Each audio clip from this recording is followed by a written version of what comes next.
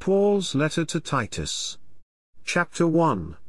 Paul, a servant of God and an apostle of Jesus Christ, according to the faith of God's chosen ones and the knowledge of the truth which is according to godliness, in hope of eternal life, which God, who can't lie, promised before time began, but in his own time revealed his word in the message with which I was entrusted according to the commandment of God our Saviour, to Titus, my true child according to a common faith, grace, mercy, and peace from God the Father and the Lord Jesus Christ our Saviour.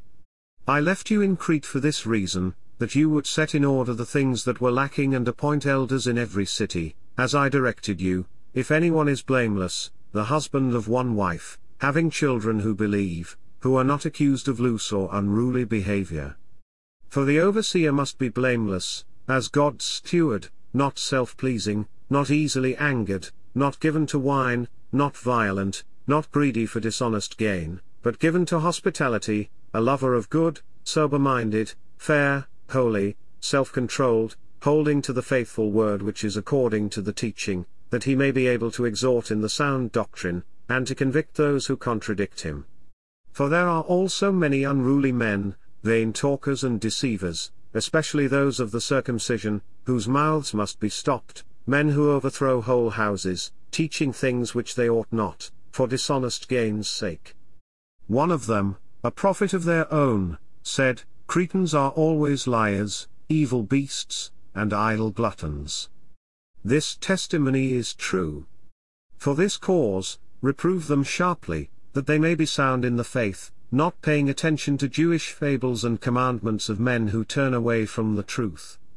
To the pure, all things are pure, but to those who are defiled and unbelieving, nothing is pure, but both their mind and their conscience are defiled.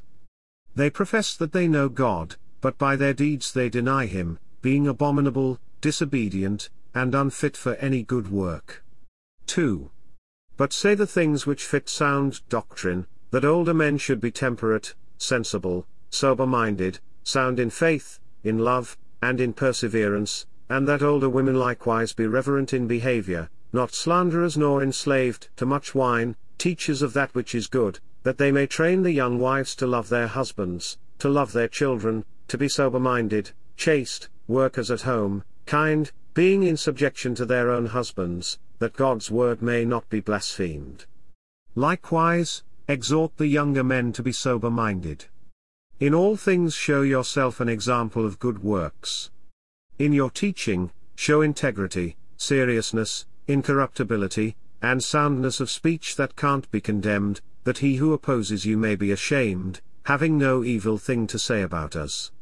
Exhort servants to be in subjection to their own masters and to be well-pleasing in all things, not contradicting, not stealing, but showing all good fidelity, that they may adorn the doctrine of God, our Saviour, in all things. For the grace of God has appeared, bringing salvation to all men, instructing us to the intent that, denying ungodliness and worldly lusts, we would live soberly, righteously, and godly in this present age, looking for the blessed hope and appearing of the glory of our great God and Saviour, Jesus Christ, who gave himself for us, that he might redeem us from all iniquity and purify for himself a people for his own possession, zealous for good works. Say these things and exhort and reprove with all authority. Let no one despise you. 3. Remind them to be in subjection to rulers and to authorities, to be obedient, to be ready for every good work, to speak evil of no one, not to be contentious, to be gentle, showing all humility toward all men. For we were also once foolish, disobedient, deceived, serving various lusts and pleasures, living in malice and envy, hateful, and hating one another.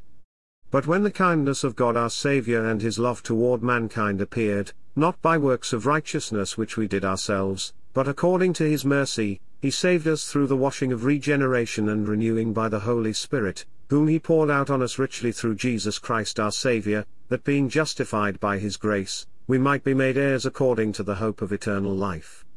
This saying is faithful, and concerning these things I desire that you insist confidently, so that those who have believed God may be careful to maintain good works.